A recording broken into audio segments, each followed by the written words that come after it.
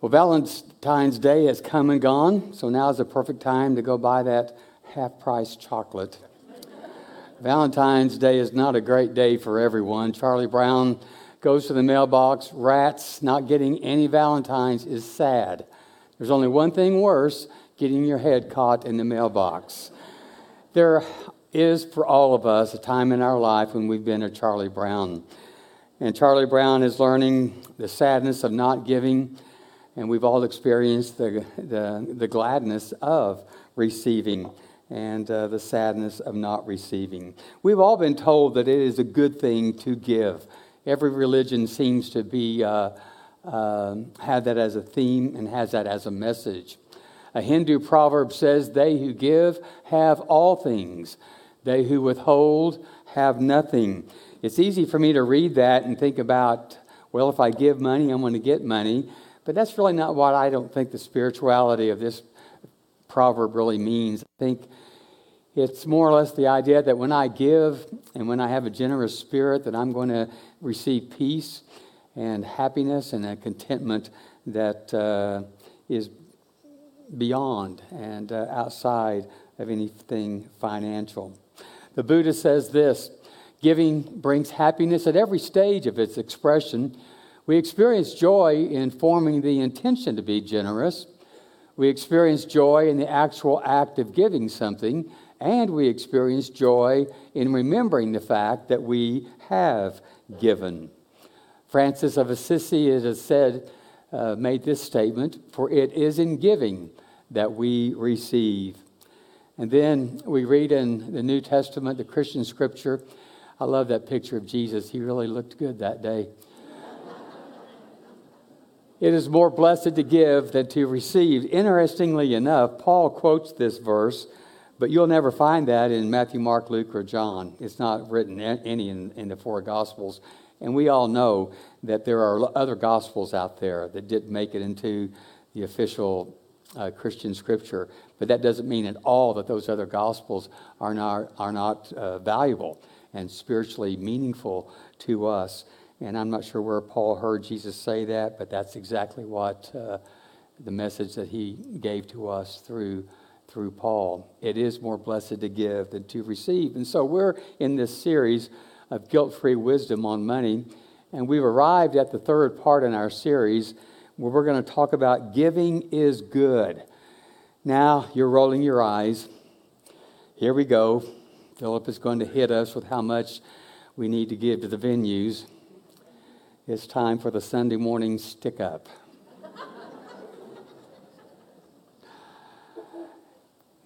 A few months ago, people widely condemned a pastor for asking his church to purchase for him a $65 million jet.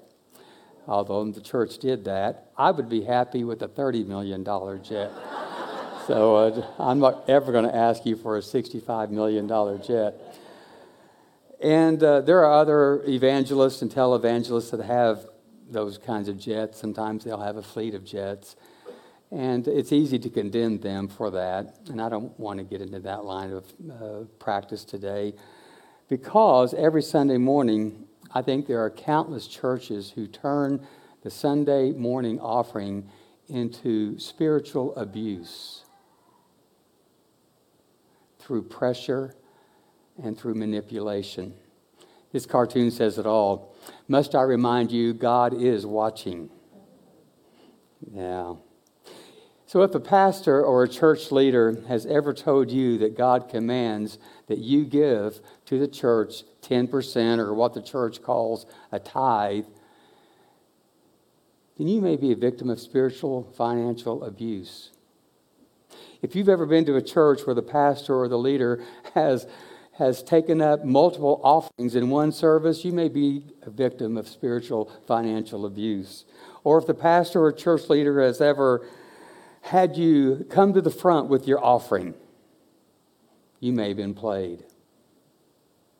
So let's look at this word tithe. It's an old English word that literally does mean a tenth.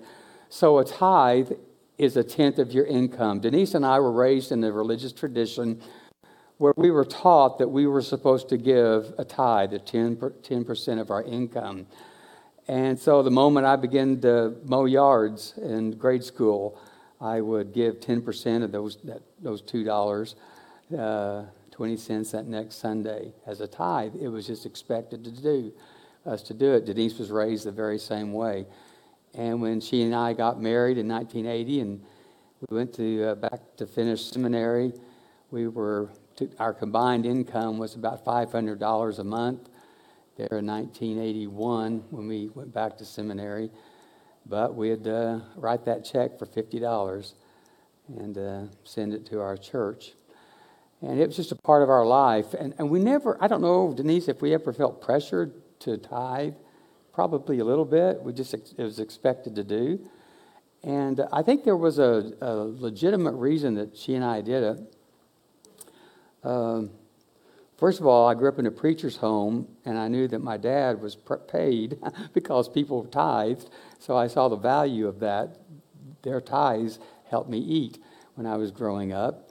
And so I saw the value of that. But when Denise and I began to tithe as a couple, it was kind of an act of recognition and gratitude. As I wrote that check out in those days, we'd write our checks for our tithe. As I wrote that check out, it was also an opportunity to give a prayer of gratitude. Thanks, God, for the provisions. It's only $500 a month, but thanks for the provisions. And I recognize that I need to be wise and careful and generous and thoughtful and kind as I spend my money. And as we spend our money, to be wise and to do that. But there are other churches, and I hope I've not been too guilty of this. I may have as I look at it. But there are some churches that teach and preach the tithe in a way that's very oppressive and manipulative and I think abusive. And the go-to passage for that approach to tithing is the very last book of the Hebrew Scripture. It's Malachi, and here it is. The prophet asked the question, will a mere mortal rob God? Yet, speaking for God, you rob me. Well, you ask, how are we robbing you? And the answer is in tithes and offerings. You are under a curse, your whole nation, because you are robbing me. So bring the whole tithe into the storehouse, that there may be food in my house. And test me in this, says the Lord Almighty, and see if I will not throw open the floodgates of heaven and pour out so much blessing that there will not be room enough to store it. I will, if you tithe, prevent pests from devouring your crops, and the vines in your fields will not drop their fruit before it is ripe, says the Lord Almighty. Then all the nations will call you blessed, for yours will be a delightful land, says the Lord Almighty. As you read that and listen to it being read, can you see how preachers might use that text to pressure people to tithe? What message are you hearing as I read that and as you followed along? What message do you get from that passage? Go ahead and just tell me what you're thinking. A self-serving, meaning maybe that if I give, God's going to give back to me. And so the reason I'm giving is so that I will get, my crops will be bountiful, my bank account will be full. Okay, anything else? If you don't give, you're going to be punished. You'll be cursed. Yeah. Did I hear something on my left side? It's very powerful, isn't it? And if you hear that week after week from a very powerful preacher, you begin to feel like this is something that I need to do. And preachers can use this because, really, who wants to rob God? I don't want to rob God, so I guess I better give my 10%. And if you really want to be blessed, you're going to give over 10%. And Denise and I have even been kind of taught to go beyond that throughout our lives. There was one woman who came to her pastor because she was having some financial difficulty. Her refrigerator and her cabinets were bare and her bills were past due. And she asked the pastor a really heartfelt question: will you, the pastor, will the church, and will God release me from my tithe so I can buy food for my children? so I can pay my bills. And the pastor answered, so, you'd rather rob God?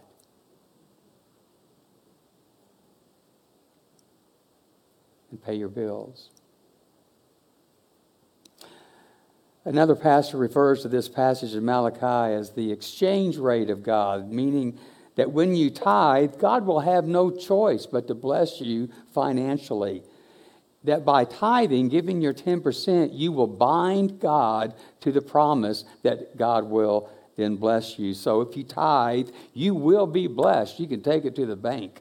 If you don't tithe, you will be cursed. You can take that to the bank as well. So the message uses this weight of God to pressure and to manipulate people into giving. And even at times, many times, to give above really what is wise for them to give.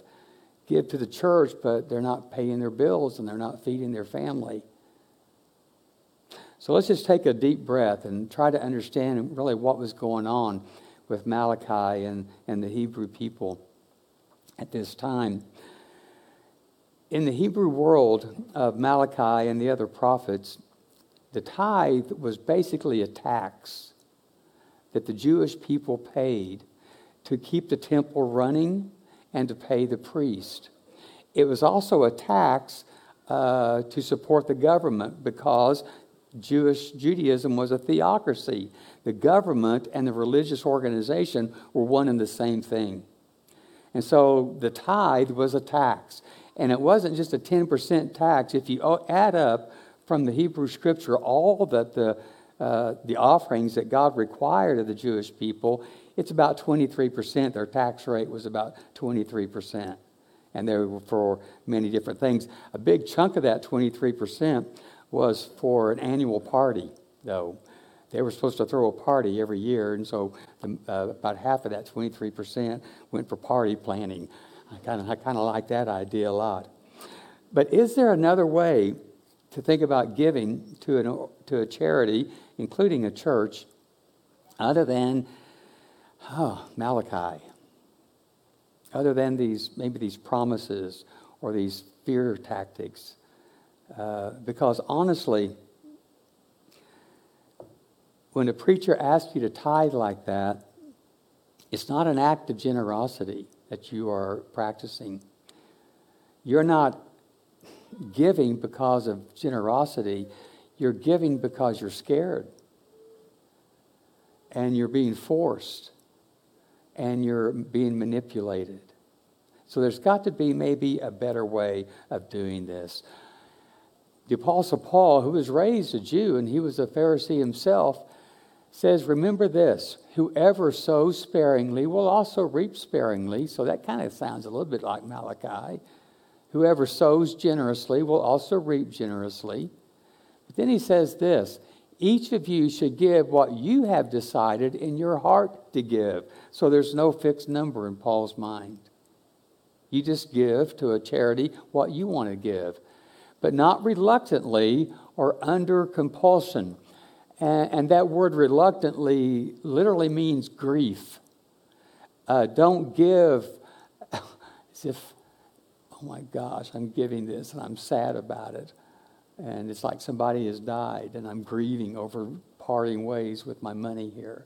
No, don't give like that. Don't give like you're under compulsion, like you're being forced to, because God loves a cheerful giver. And God is able to bless you abundantly so that in all things, at all times, having all that you need, you will abound in every good work. So there is something to that Malachi thing that as we are generous with our whatever we have, then there's a principle in the universe that the universe will give you back. So maybe, does it work like this? Maybe if I feel low on love, if I give more love, maybe I'll receive more love. If I feel like the world is unkind to me, maybe if I give more kindness into this universe, maybe the universe will give back. There seems to be a principle that kind of runs through the Hebrew thinking, the Christian thinking, and even the Buddhist thinking and the Hindu thinking as well. As it is written, they have freely scattered their gifts to the poor. Their righteousness endures forever. What I hear Paul saying there is because when I hear a prosperity preacher, and the prosperity preacher is kind of a name that is sometimes given to preachers who teach that if you give 10%, then God's going to return 20% to you. You'll get double. But it is usually so that we can go buy a bigger house or a second home or a nicer car or go on an expensive vacation. But Paul kind of twists that around. He says, no, God is able to bless you abundantly so that in all things at all times, having all that you need, you will abound in every good work. Not that your bank account will be fuller, but the more that you get, the more you'll be able to give to people in need. And then it goes back to the Proverbs, to the poor. So there is this economy that I think the universe has put into place, that we give, and when we give, we're more likely to receive, so we can give again. It just goes right through our hands. We give it out, it comes in, and we give it right back out. Not to keep it in the bank, not so we'll get richer, but so we can do more good in this world. And so tithing, the way it's typically has been taught, is really not you being generous. It's you being scared. It's you feeling guilty. It's you feeling forced and manipulated. The Dalai Lama, I think, expresses a really good way to think about giving. Generosity is the most natural outward expression of an inner attitude of compassion and loving kindness.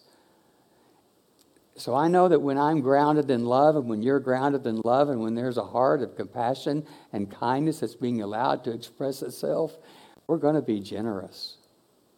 It's just a natural behavior of a person who has a compassionate and a kind and loving heart. So generosity is good. Generosity is good for the person who gets it, and it's good for the person who gives.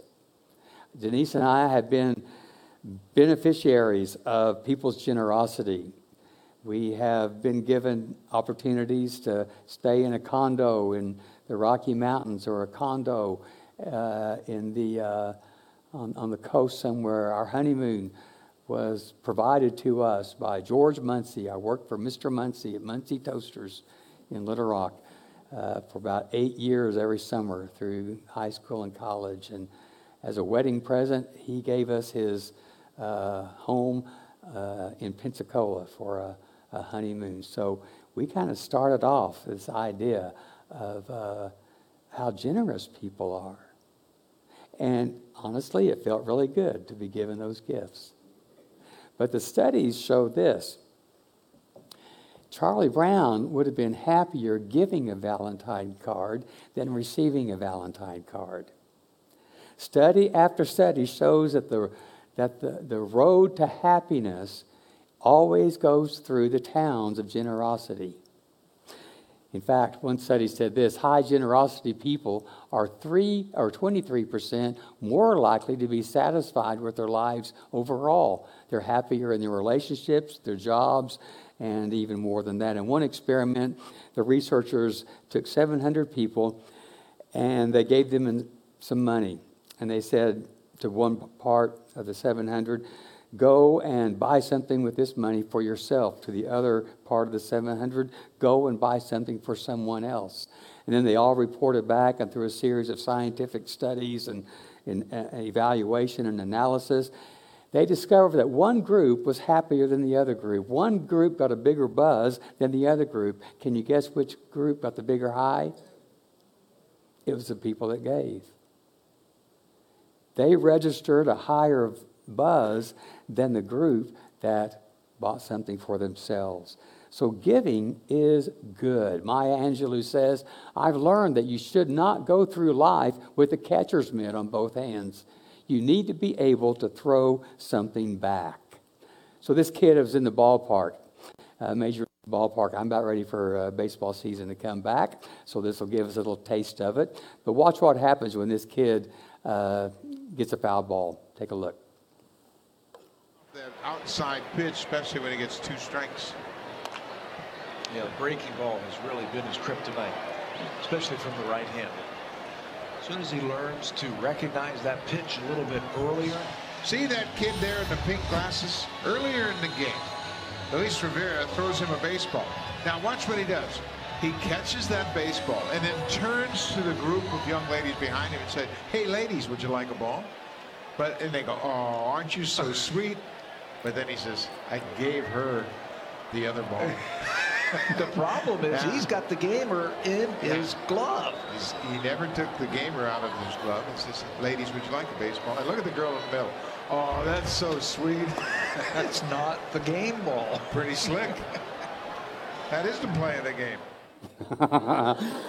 Boy, I got to watch out for that kid.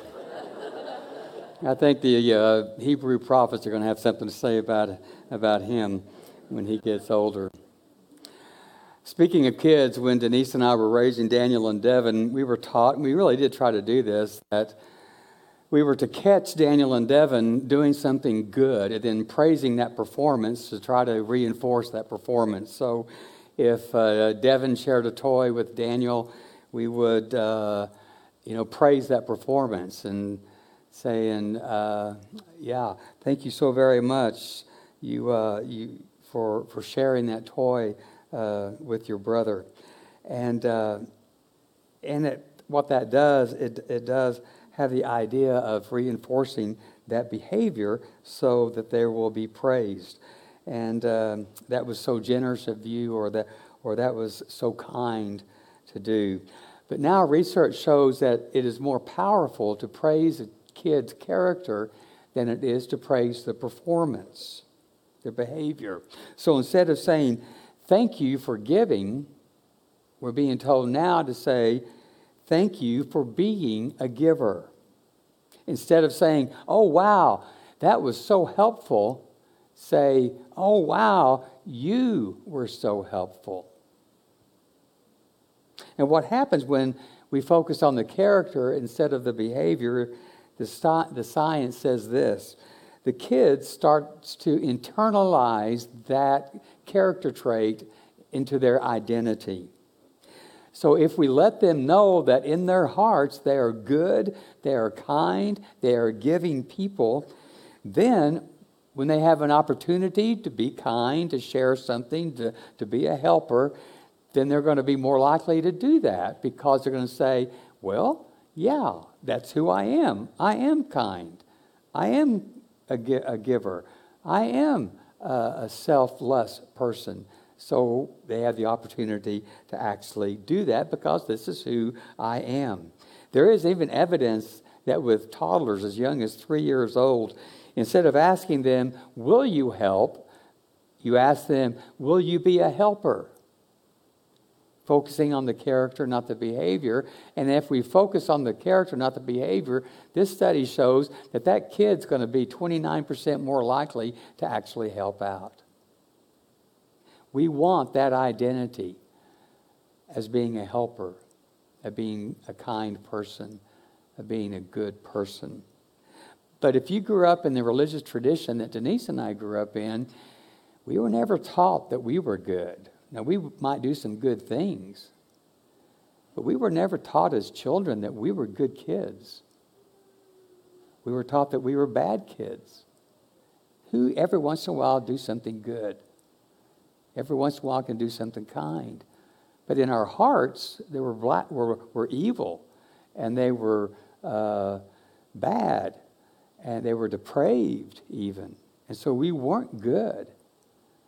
We needed someone from the outside to make us good.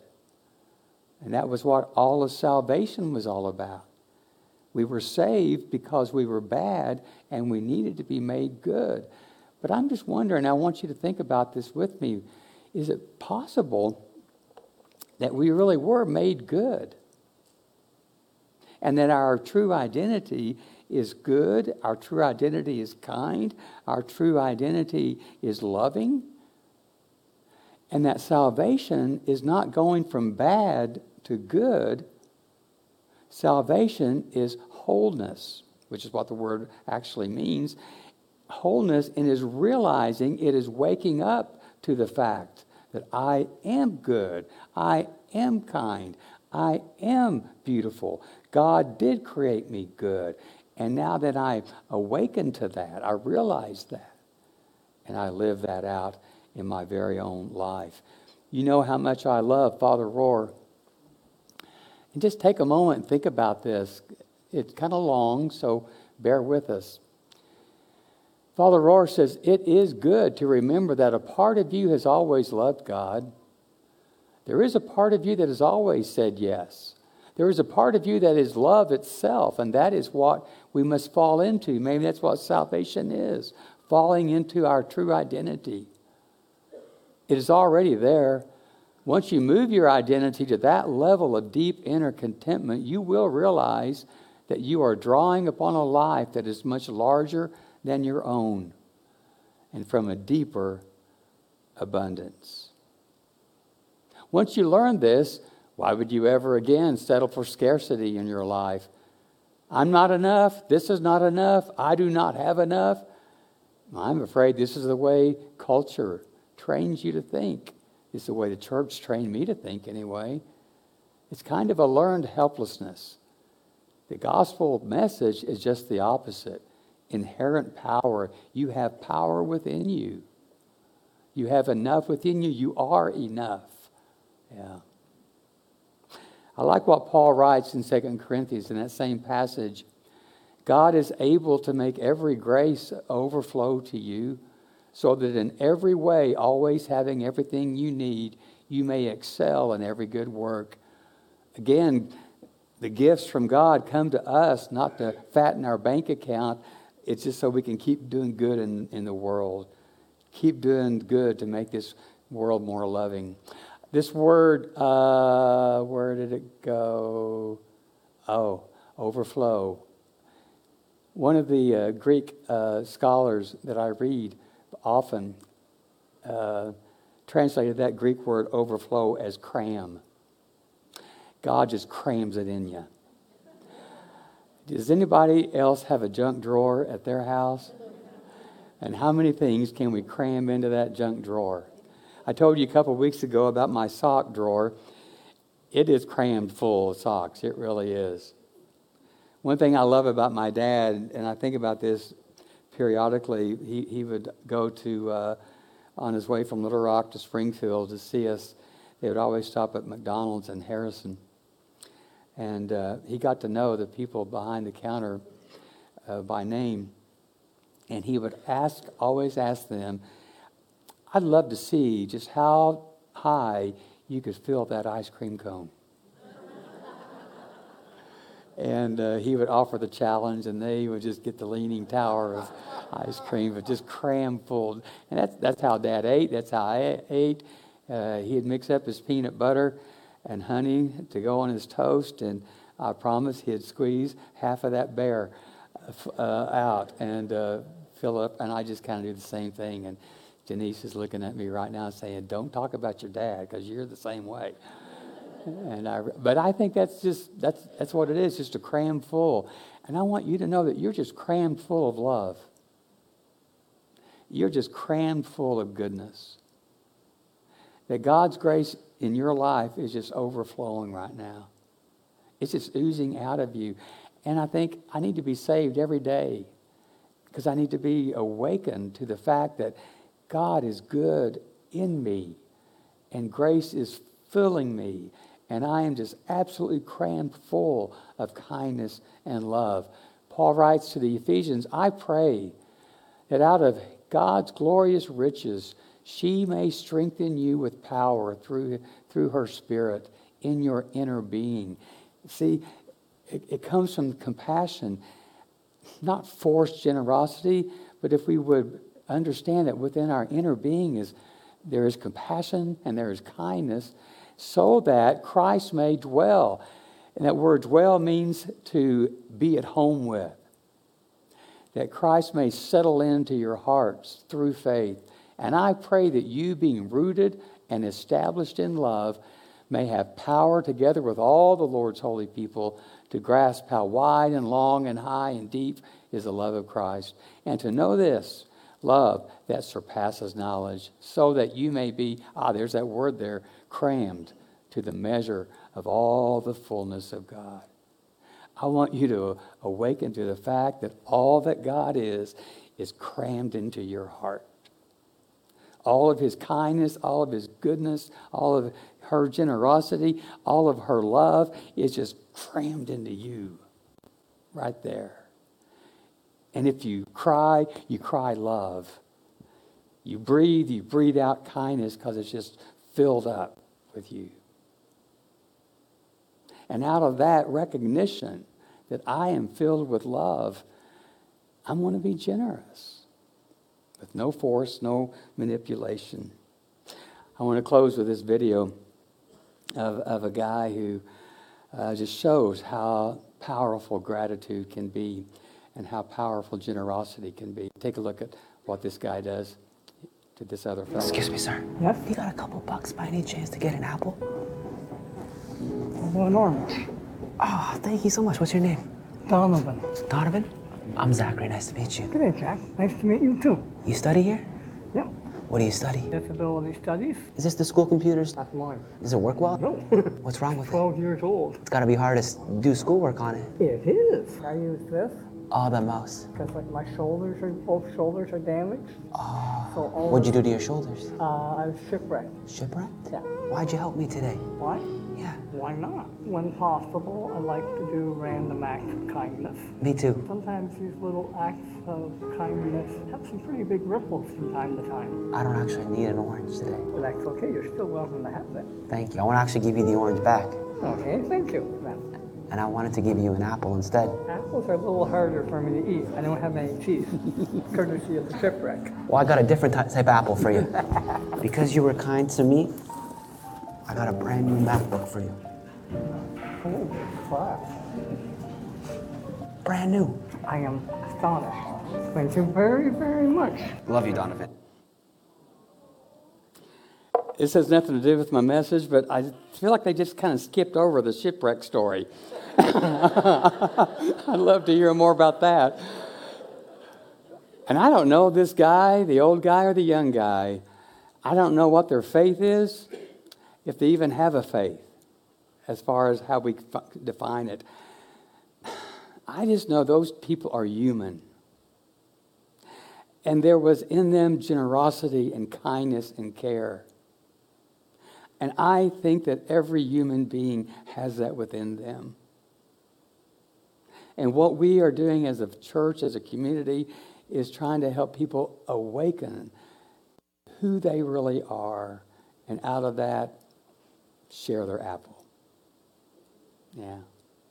To the degree, whether it's an apple from Mama Jean's or an apple from Best Buy, whatever it is.